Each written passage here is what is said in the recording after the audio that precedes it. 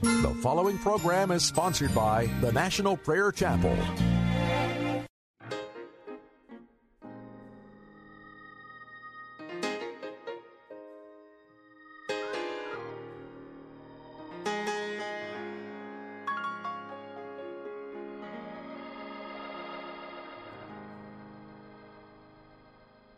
Precious Lord, take my hand, lead me on, let me stand. I am tired, I am weak, I am lost.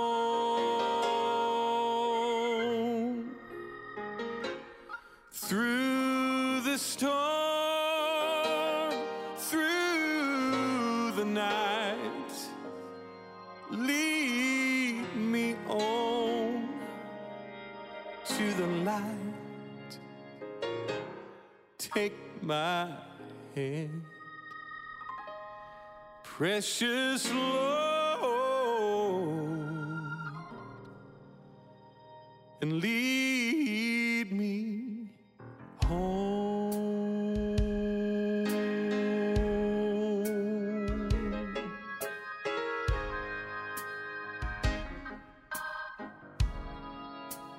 Precious Lord, take my hand, lead me on, let me stand. I am tired, I am weak, I am worn.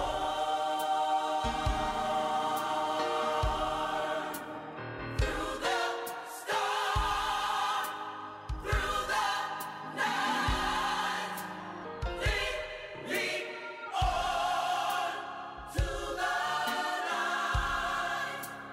Take my hand, precious Lord, and lead me on.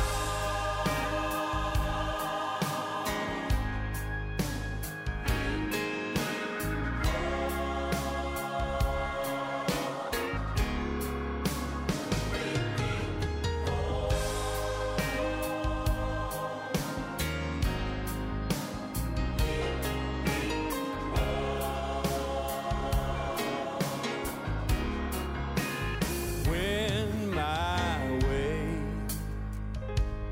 grows drear, precious Lord, would you linger near? When my light is almost gone, hear my cry, hear my call, hold my hand, lest I fall. Take my hand, precious Lord, and lead me home.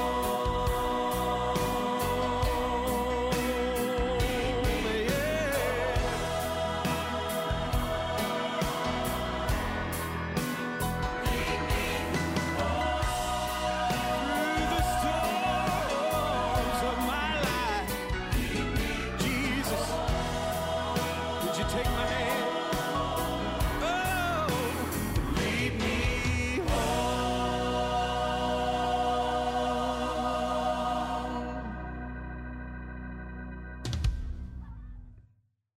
Today's sermon is pre-recorded. Mighty God, I don't want to feast from the dark side. I don't want to be nurtured from the dark side. Lord, I want to walk in your light and your glory. I ask, would you bring this fellowship now into your presence, O God, and touch us, change us. In the name of Jesus, amen. the Lord spoke to King Saul and gave him very specific orders. In the 15th chapter of 1 Samuel, the Lord said to him in verse 2, I will punish the Amalekites for what they did to Israel, when they waylaid them as they came up from Egypt. Now go, attack the Amalekites, and totally destroy everything that belongs to them. Do not spare them. Put to death men and women, children and infants, cattle and sheep, camels and donkeys. This was what was known in Scripture as Harim. Utter, complete destruction. It was over for the Amalekites.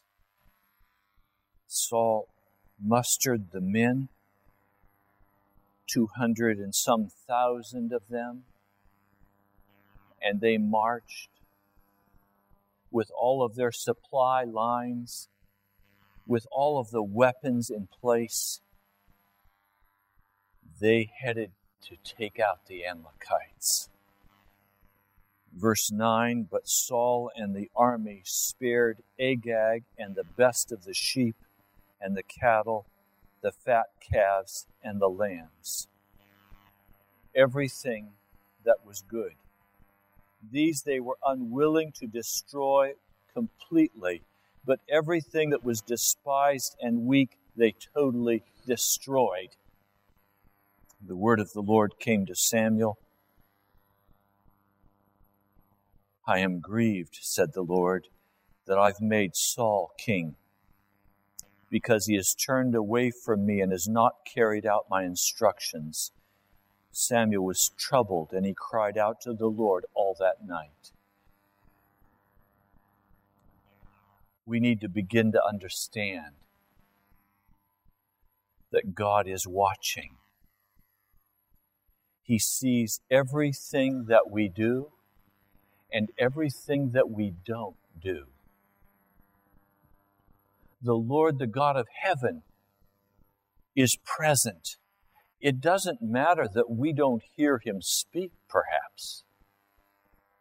The lack of our perception does not mean God is not watching. The fact that we cannot perceive God does not mean that there will not be consequences for our actions.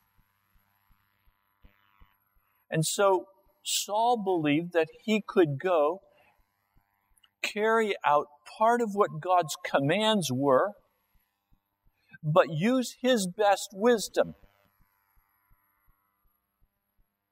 So now he decided these cattle are too valuable to destroy.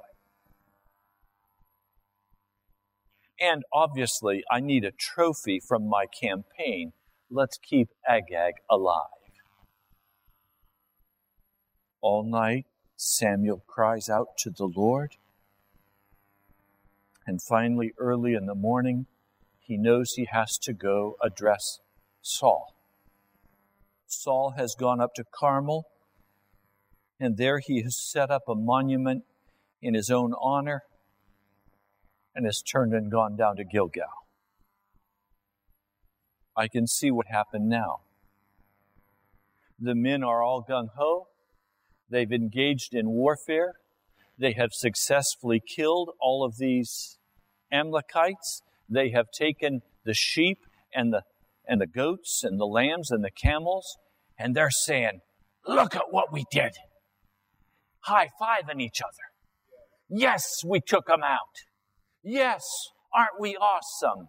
We're the warriors. We can do it. Look at what we've done. We've destroyed these people, and all of their plunder is now ours. Build an altar in honor of himself. Set up a monument stone in honor of his own great prowess as a warrior. So now Samuel comes, and Saul says to him in verse 13, "The Lord bless you. I've carried out the Lord's instructions." Samuel replies, "What then is this bleating of sheep in my ears? What is this lowing of cattle? You say you have obeyed the word of the Lord. Then what's this I hear? I should not be hearing cattle. They should be dead." Saul answers, "The soldiers brought them from the Amalekites. They spared the best of the sheep and the cattle to sacrifice to the Lord your God, but we totally destroyed the rest." And Samuel says, "Stop! Let me tell you what the Lord told me last night." And Saul says, "Yeah, tell me. Yeah, tell me. What did God say last night?" Saul didn't get this way overnight. This was a long process. Let me try to please describe something for you all. Here is Ray Greenlee's world. A circle right around me. This is my space. I used to do this in conferences. I used to have someone stand and say to another person, "Would you walk up to that person?" And you walk up to them until they say stop. And then have another person walk this way until they say stop. And another one walk this way until they say stop. Well, some people's space is larger than other people's space. Some people, when you get from here about 6 feet out, they say stop. Don't come any closer. That's my space. Some people will walk up 2 feet. Now, that's a little close. Back up a little. Now, you can quickly identify this by watching how people stand with you when they talk with you. Some people come right up on you, and they're talking like this. And I'm backpedaling. I'm saying, hey, that's a little too close for me. I smell your breath.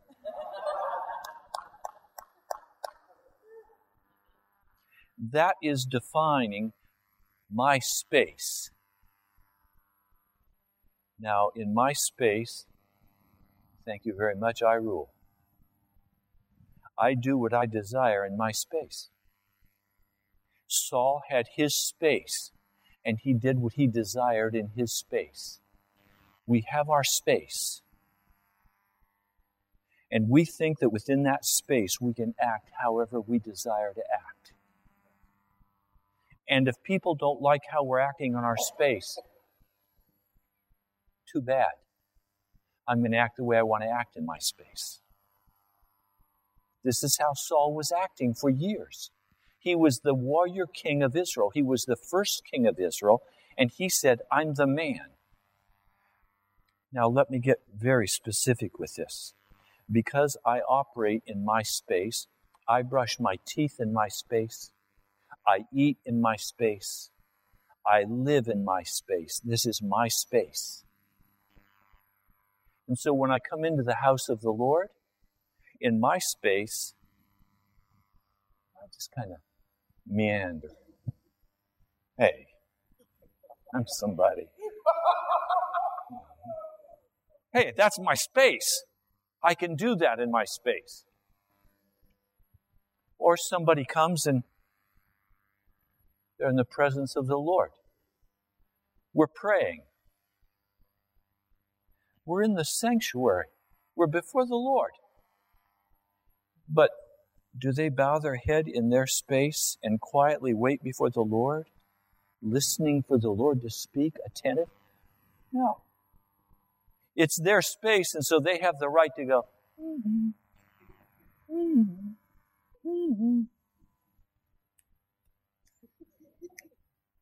My space. I don't have to be reverent in my space. It's my space. I do what I want in my space. Don't mess with me. You see, I recognize we're in God's space. And He rules. You see, this false illusion that in my space I can bebop through life has to change.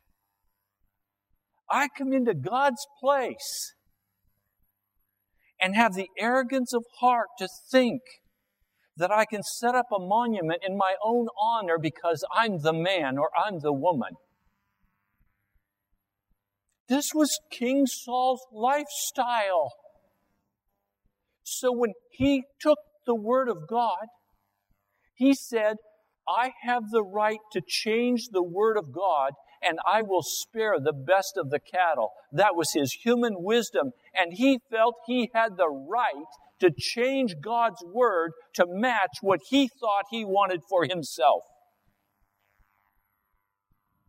He saw that by changing God's command, he could make a political deal with his soldiers. Why do the soldiers want to go and fight a war and not have any reward, not share in the spoils? The pay of the soldier came from the booty that was captured. So why would he want to have his commanders unhappy, saying, why did we go and risk our lives and not get paid anything?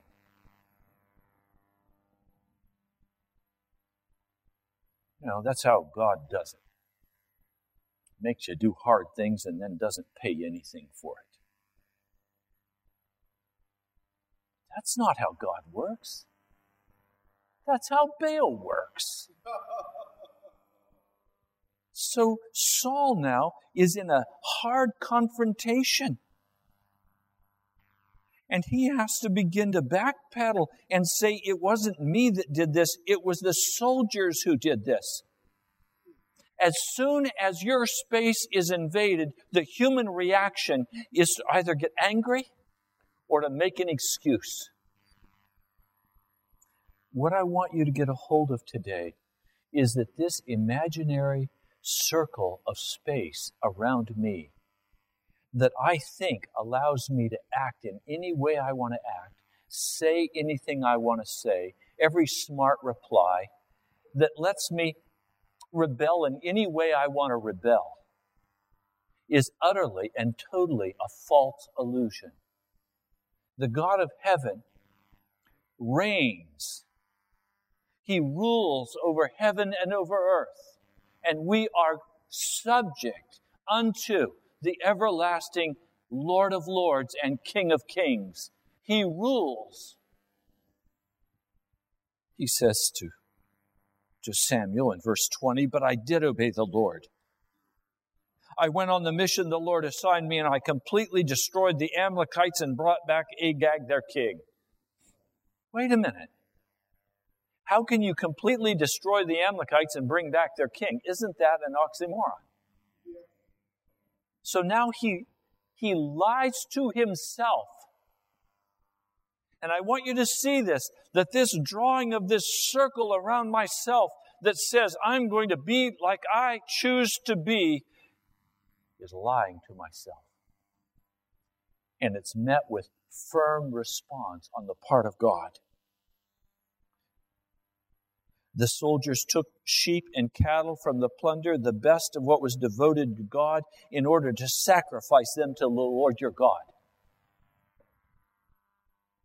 No, I'm only acting like this because this is for my good and your good, and this is for the kingdom of God. Listen to Samuel's reply. Does the Lord delight in burnt offerings and sacrifices? Does the Lord delight in the rituals of worship as much as in obeying the voice of the Lord? To obey is better than sacrifice. To heed is better than the fat of rams. But now listen. For rebellion is like the sin of divination.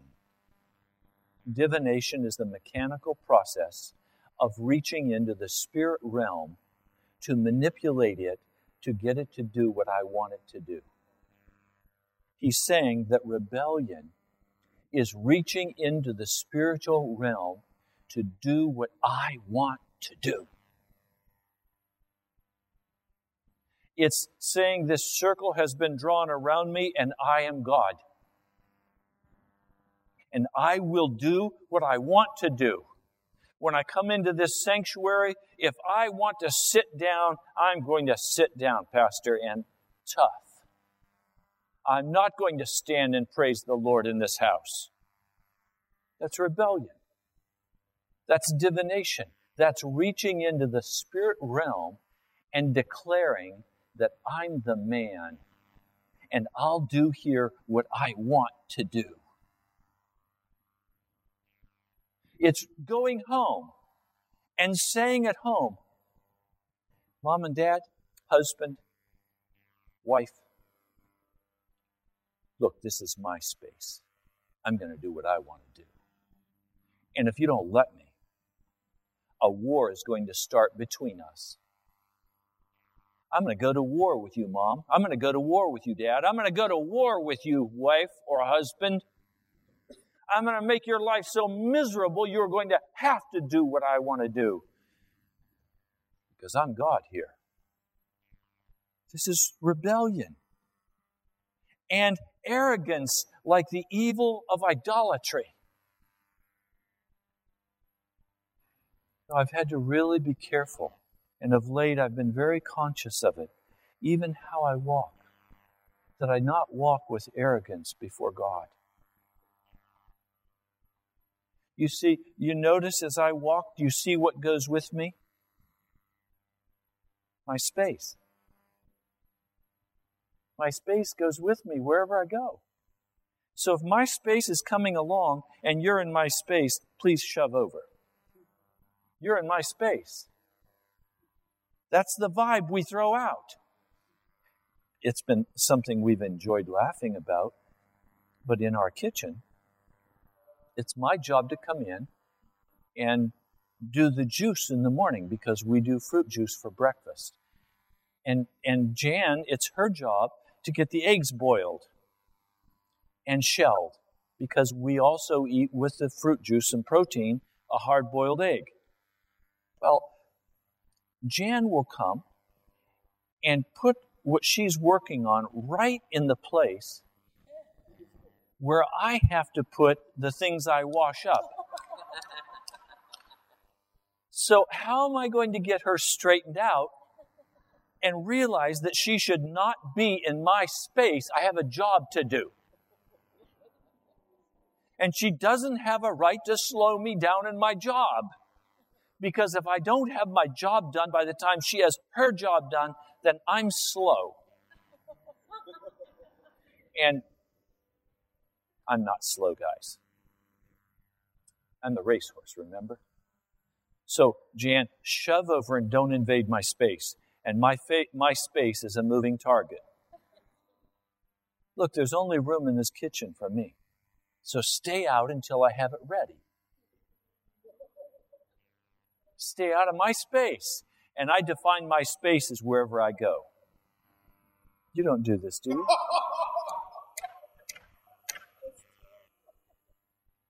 See, this is Saul, arrogance like the evil of idolatry.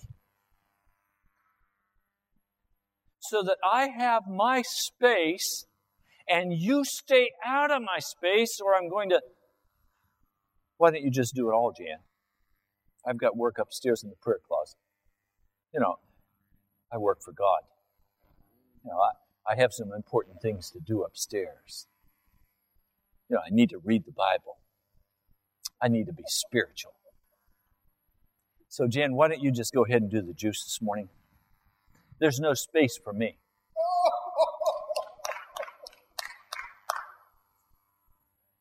Have you ever done it?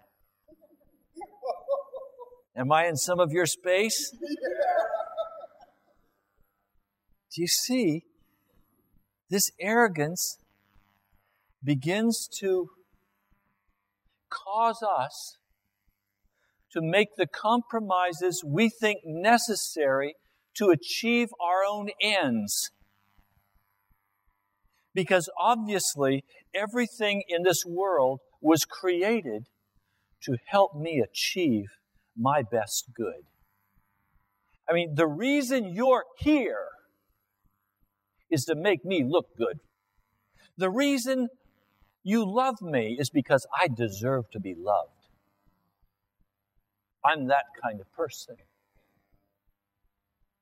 Oh, this is just utter arrogant foolishness. Saul said to Samuel, I've sinned. I violated the Lord's command and your instructions. I was afraid.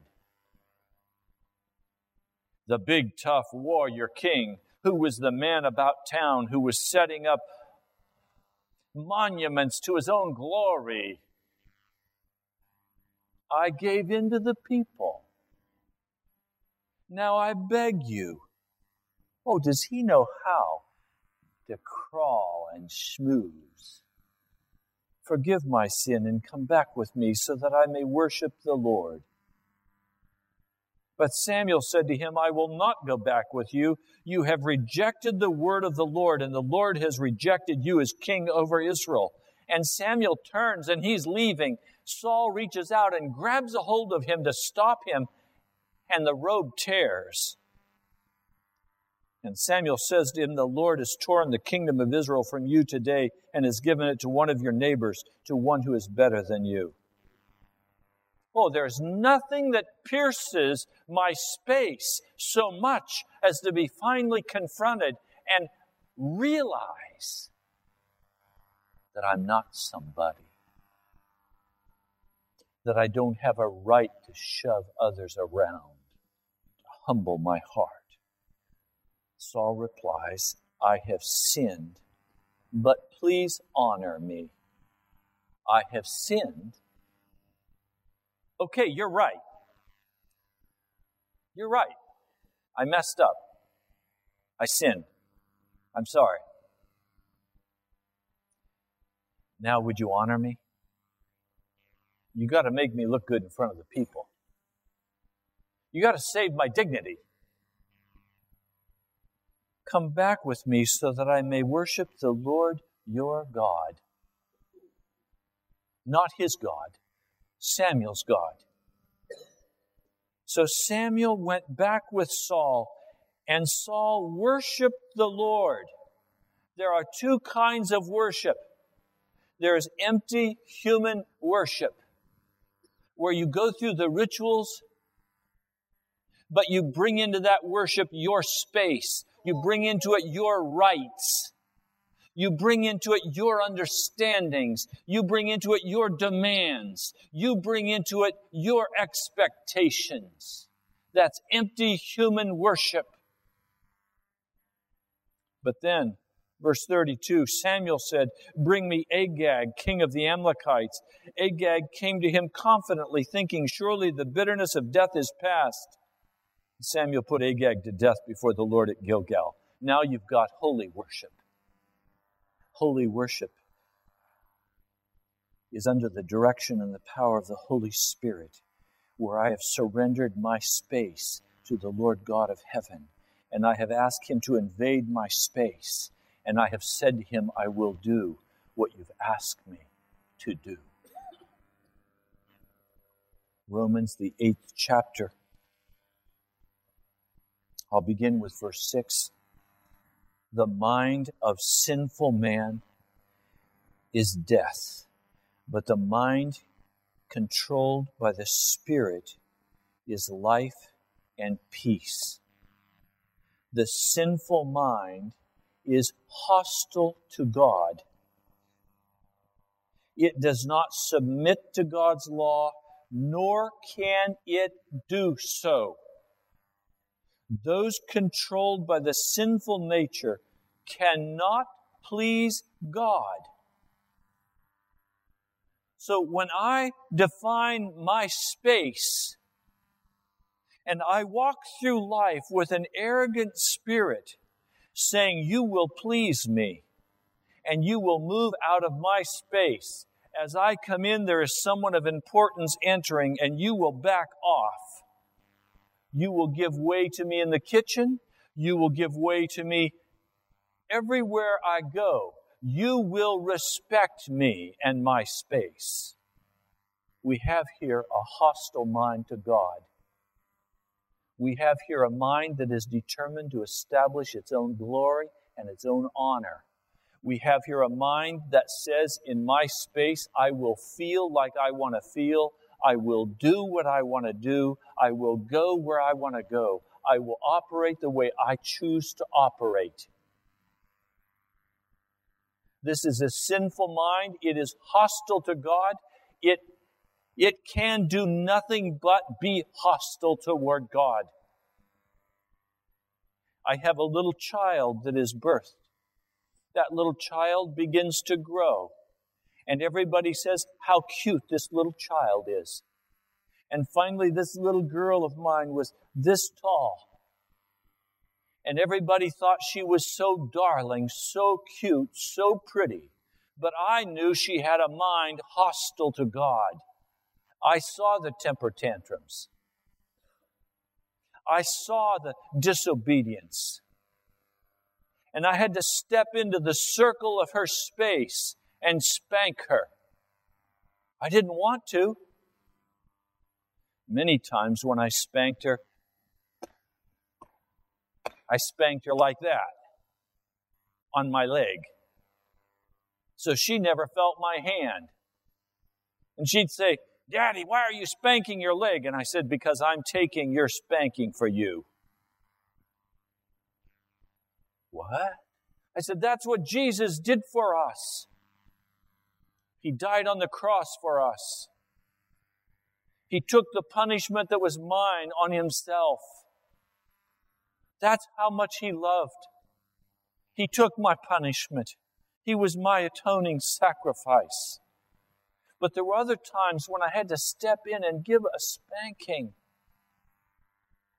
She had a mind that was hostile toward God. She had a mind that did not want to obey the living God of heaven. I knew as a parent that her natural bent was away from God. And I knew that my task as a parent was to change this little girl's heart by stepping in the person of God into her life and crashing her reality so that she would know that God ruled in heaven. The day came when she tearfully and humbly was turned into a new creature in Christ Jesus, where the Spirit of God came into her heart and He began to rule over her heart. Verse 9, "You, however, are controlled not by the sinful nature, but by the Spirit, if the Spirit of God lives in you. If anyone does not have the Spirit of Christ, he does not belong to Christ. But if Christ is in you, your body is dead because of sin, yet your spirit is alive because of righteousness." So this space that I have defined as my space is invaded by a heavenly being. The Holy Spirit comes and invades this space that I've defined as my space. He comes into the very center of me. He doesn't just come nose to nose. He comes into my heart. He comes into my very being. He begins to dwell in me, and He changes me. He makes me into a new creature. He fills my heart with submission, with wonderful peace, with joy, with life. He brings with Him, when He comes, the righteousness of Jesus, the holiness of God. And I am made holy as He comes in. If Christ is in you, your body is dead because of sin, yet your spirit is alive because of righteousness. And if the Spirit of Him who raised Jesus from the dead is living in you, He who raised Christ from the dead will also give life to your mortal bodies through His Spirit who lives in you. This is the key to physical healing. This is the key to physical healing. This is the key to have my mortal body, this flesh body, quickened and made alive by having the Spirit of God enter into my space and begin to dwell in me. And when He comes in, He comes and rules over my heart. I no longer go where I want to go. I go where He sends me. I no longer do what I used to do, because now I am in submission to the Holy Spirit. Last night, it's 12:05. There were still some things I wanted to research for this message. Suddenly, the Holy Spirit spoke. He said, "Go to bed." That's all He said. Go to bed. Okay, Lord, I'll go to bed. But first, let me do this. He spoke again. Go to bed now. Now, wait a minute. I'm over 60 years of age. I have a right to go to bed when I want to go to bed. I've earned the right to be a mature adult who can make choices about when I go to bed. And I'll decide when I'm going to get up. No, the Holy Spirit says, go to bed now. I dropped what I was doing. I went and put my pajamas on, and I went to bed. And as I laid my head on the pillow, He said, now rest. Now rest. My space was gone. I don't even have privacy when I climb under the covers of my bed. The Holy Spirit breaks right through there and even tells me what to do. Now, just like He'll do that to me, He'll also say, get up at 3:30 in the morning. I want to talk to you. I discovered something very interesting. After the tabernacle was set up and the children of Israel's camp was all programmed, everybody knew where their tent was and where their place was. The scriptures say that when the cloud would rise, it meant to pack the camp. Well, what was curious to me is that when the cloud was rising, they were to blow a trumpet blast to say, we're moving. And I said, why would anybody need a trumpet blast to say we're moving when they can see the cloud rising? Well, if you go back and look in the scriptures, it says, day or night, the cloud sometimes would raise up in the night. And they had to scramble out of bed and tear their tent down in the dark and pack up in the dark with only the light of God shining on them. Now, I don't know about you, but if you wake me up in a campsite in the middle of the night and say, get up, pack your tent, roll your sleeping bag up, pack your food up, you're out of here, I'm going to say, I'll see you in the morning. God intends to invade our space. And it's only an arrogant, rebellious heart that refuses Him access.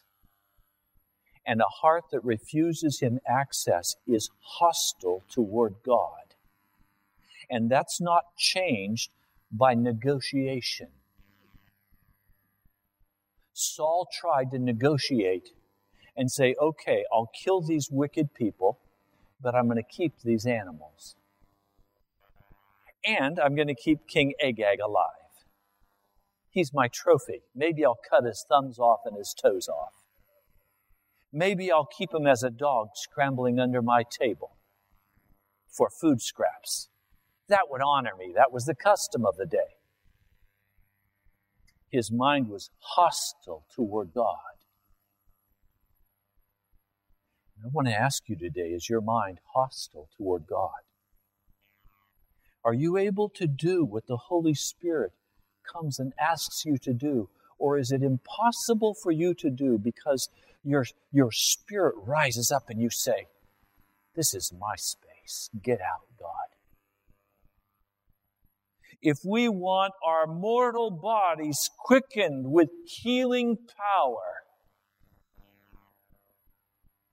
we must allow the Holy Spirit full entrance into our beings. And the worship of our heart will then not be empty human worship. It will not be a matter of outward rituals. The worship we offer God will be obedience in the smallest of things. We will do what we're asked to do. We will not have a mind that is hostile toward God and defensive toward our brothers and sisters. With a mind of God, I will walk into the kitchen and begin to do what we've agreed my duties are, and I will be saying to Jan, how can I help you do what you're doing? And she will be saying to me, Ray, how can I help you do what you're doing? And there will be a joint fellowship because our space will commingle without conflict because our space is both filled with the Holy Spirit. And so I would be able to come into this house and say, dear brother, are you sick? Are you infirm? If not, please stand and worship the Lord and have no hostility from you. Because your spirit is with the Holy Spirit and mine is with the Holy Spirit. And they commingle. And there's peace between us. Every time your peace is broken, you have reasserted your space. And you have cast out the Spirit of the living God. Therefore, verse 12, brothers, sisters, we have an obligation, but it is not to the sinful nature to live according to it. A person who has given their life to Jesus Christ has the option of re-exerting that personal space. I've seen this happen in the body of Christ so many times. One minute we are worshiping the Lord, we are humble of heart, we're understanding. But someone says something to us that displeases us, and instantly it's like, whoop, my space just exerted itself and bumps you out of the way and cuts you off. Now later I'm going to say, oh, I'm sorry. I didn't mean to do that. Now the question is, do you really want to build an altar to yourself and honor yourself? Or do you really want to repent and say, I choose to no longer walk that way, and by the blood of Jesus I'm asking that my space be removed and that it be filled with the presence of the mighty Spirit of God. Verse 13, for if you live according to the sinful nature, that is, if you are a Christian who then chooses to live by the sinful nature, you will die. But if by the Spirit you put to death the misdeeds of the body, you will live. The misdeeds of the body are the exerting of this space and claiming it as my own. Because those who are led by the Spirit of God are sons of God. For you did not receive a spirit that makes you a slave again to fear, but you received the spirit of sonship. And by him we cry, Abba, the familiar term meaning daddy. We cry in our hearts to the Lord God of heaven, Daddy. The Spirit himself testifies with our spirit that we are God's children. Now, if we are children, then we are heirs, heirs of God and co-heirs with Christ, if indeed we share in his sufferings, in order that we might also share in his glory. The reason we have our space up is to make sure we don't suffer. Because we believe that if we can shove people out of our space, they can't hurt us. If I can shove you out of my way, you can't touch me. You can't hurt me. So our defenses rise up and our excuses rise up. Our reasons and our issues come pouring forth. It's all defense. Please don't hurt me, because bottom line, we're all afraid. I kind of laughed at Saul, but you know what? Saul really was afraid, because He didn't have the Spirit of the living God in him. The Scriptures tell us this sad story. 1 Samuel 18, verse 8. Saul was very angry. This refrain galled him. They credited David with tens of thousands, he thought, but me with only thousands. What more can he get but the kingdom?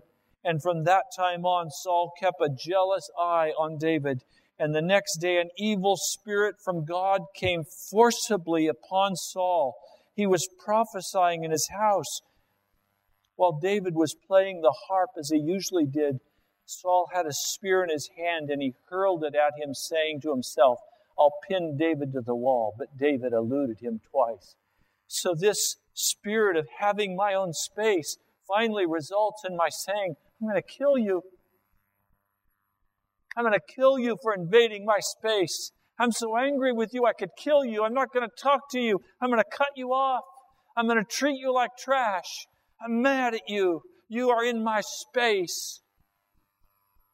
That's when an evil spirit comes and begins to rest on us. And that evil spirit moved with such power in Saul's heart that he could no longer reach God. And so suddenly the Philistines begin to assemble to fight against him. And this time he can't reach God. He's in a desperate place. And he says, if God won't talk to me, the devil will talk to me. And he went to a witch. And the witch said, you're going to die. And he fell on the floor. This big, strong, hulking man, head and shoulders above everybody, the warrior king of Israel, who had fought many battles successfully, now devoid of the Spirit of God, filled with a demon spirit. And he now sits down at a witch's table and eats the crust from the dark side. I want to be clear with you today. If you insist on having your space, if you refuse to relinquish your space, and you demand that others treat you in a certain manner, and you walk around with the arrogance of heart, the idolatry of spirit, the rebellion against authority, you walk around with this constant attitude, quick to get angry, quick to flash out at a brother or sister. You walk around thinking, I'm going to be treated the way I want to be treated. This money is mine. My time is mine. This house is mine. This car is mine. These kids are mine. My husband is mine. I'll be treated the way I demand to be treated. This finally will result in your feasting on the dark side, eating the bread of destruction. What table are you sitting at today? Are you demanding your space, or is your space taken over by the Spirit of the living God? Did you think you had the right to make independent decisions? Or did you recognize that you can only make choices between the devil and Jesus? Today I invite you. Feast on the Lord Jesus and cast off the table of demons. Mighty God, remove my space. Invade my space, Jesus. Come in and dwell in my soul. I will obey and worship only you, Jesus. I thank you that in my heart and in my life, I serve you, Jesus. I thank you for the peace and the joy that's in my soul today. I thank you for the great sense of your presence in this house. I thank you, Jesus. I pray in your holy name. Amen. Thank you so much for joining us today. You've been listening to Pilgrim's Progress, brought to you by the National Prayer Chapel in Woodbridge, Virginia. Write to us at the National Prayer Chapel, Post Office Box 2346, Woodbridge, Virginia 22195, or visit us online at nationalprayerchapel.com. God bless you. We love you. I had won all I could win. There was no place I hadn't been, but my heart was just so needy and so poor.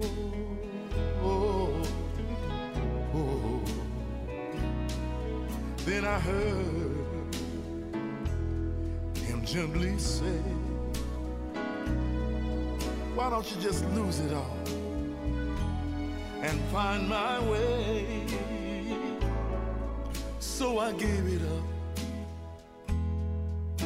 and found it all and more. I lost it all. Yes, I did. To find everything. I died a pauper to be born king. Yeah. When I learned how to lose, oh, I found out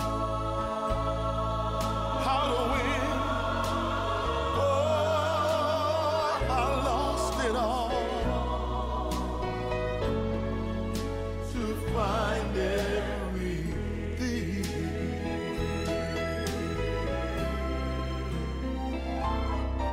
I was frantic to survive. I was racing to arrive, and I walked on any standing in my way.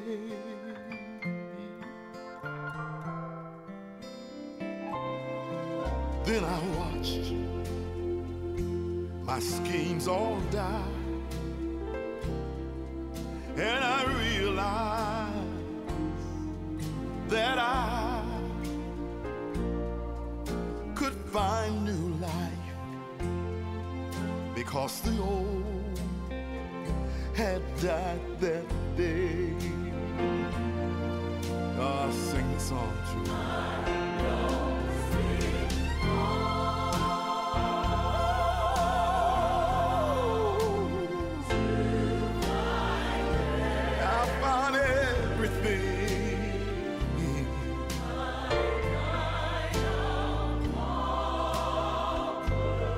I died